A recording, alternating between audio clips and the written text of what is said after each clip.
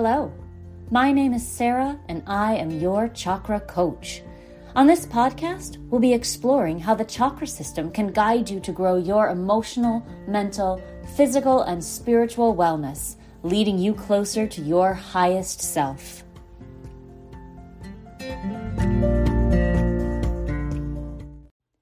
Hi, it's Sarah with a special message for newer listeners.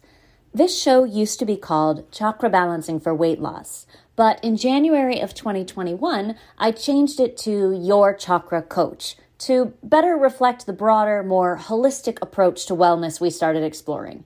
If you notice a slight focus on weight loss in these early episodes, that's why. But I think you'll find the overall information universal and relevant to you. Enjoy! Mom deserves the best, and there's no better place to shop for Mother's Day than Whole Foods Market. They're your destination for unbeatable savings, from premium gifts to show-stopping flowers and irresistible desserts. Start by saving 33% with Prime on all body care and candles. Then get a 15-stem bunch of tulips for just $9.99 each with Prime. Round out Mom's menu with festive rosé, irresistible berry chantilly cake, and more special treats. Come celebrate Mother's Day at Whole Foods Market. Hello, beautiful people, and welcome back to the podcast. Thank you so much for joining me again today. I really do appreciate it. Today, we're going to talk about what the heck a chakra is and what does it have to do with weight loss. First, chakra is a Sanskrit word, and it means disc or wheel of light. Chakras are an ancient philosophical model of the universe. It's a center of organization. Each one is a center of organization that receives, assimilates, and expresses life force energy. If you've taken yoga, you might have heard this called prana, and it's the same thing. It's the energy that is around us, that is in us, that we breathe in and breathe out, that is our bodies and is not our bodies. Everything is prana, and our chakras are the part of the subtle energy bodies that bring it all together and organize it inside of us. And our 7 major chakras relate to our basic states of consciousness. There are 3 lower chakras of the 7. They're related to the physical parts of our lives, primarily survival. And the upper 3 are more mental, spiritual realms. The heart chakra acts as a bridge between the 2, which is nice. So that's your 7. You got coming up from the base of the spine, 1, 2, 3, 4, 5, 6, 7 to the crown of the head. It's a way to describe and assign meaning to physical structures in the body, a nerve complex or nerve ganglia, glands, locations on the spine.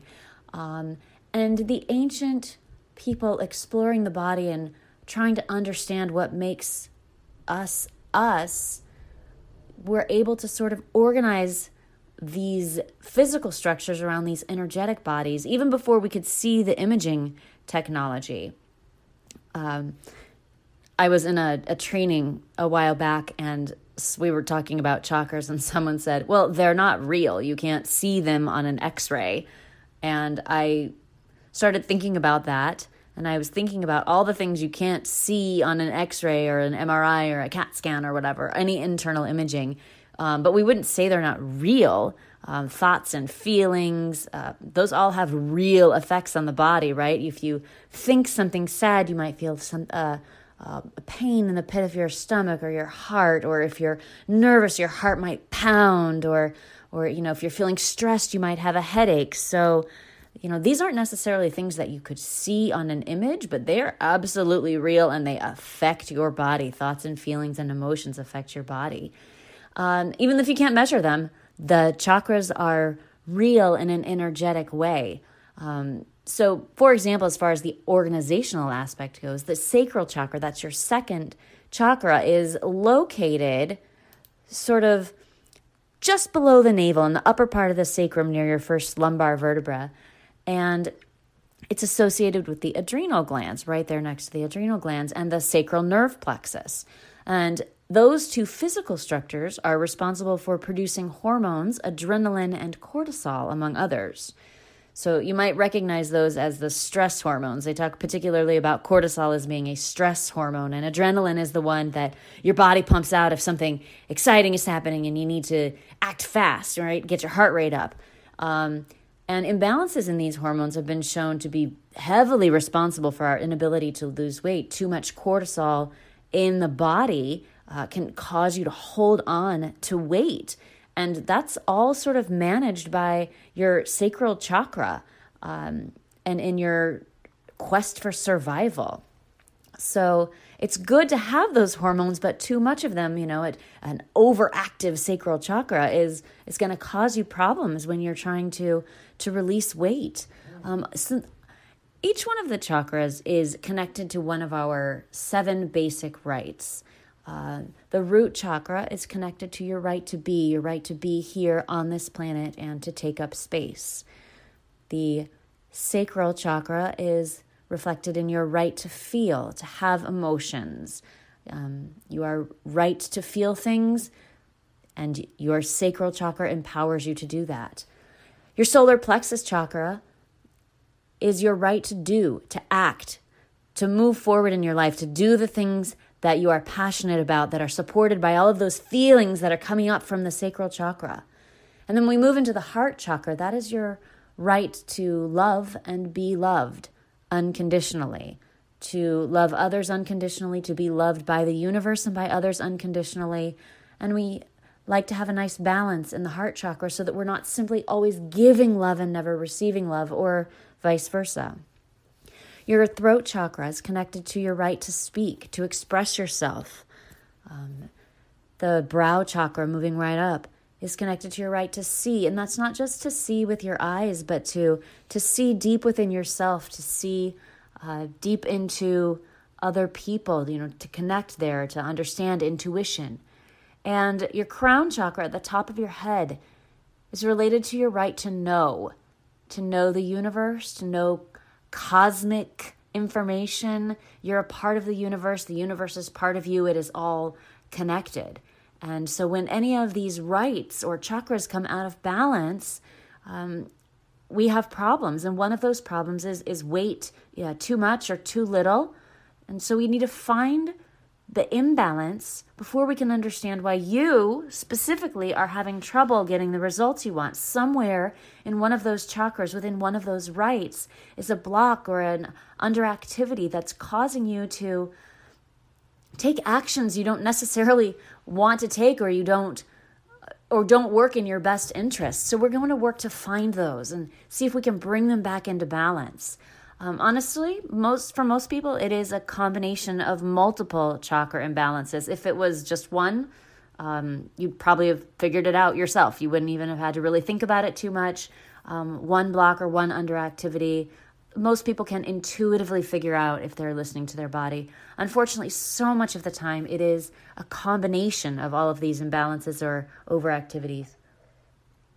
If you think about that channel leading from the root of your body, the root of your spine to the crown of your head as a road system, and the chakras are intersections, you can think of the blocks as being terrible traffic jams. Nothing can move either direction. There's gridlock. And if you try to get off and reroute, you just end up causing more traffic problems elsewhere. It's frustrating. You spend all this extra time trying to work around the traffic jam. And it would just be better if there had been no traffic jam to begin with, and you're late for work and you're frustrated and it's terrible, right? Other intersections, though, need traffic lights.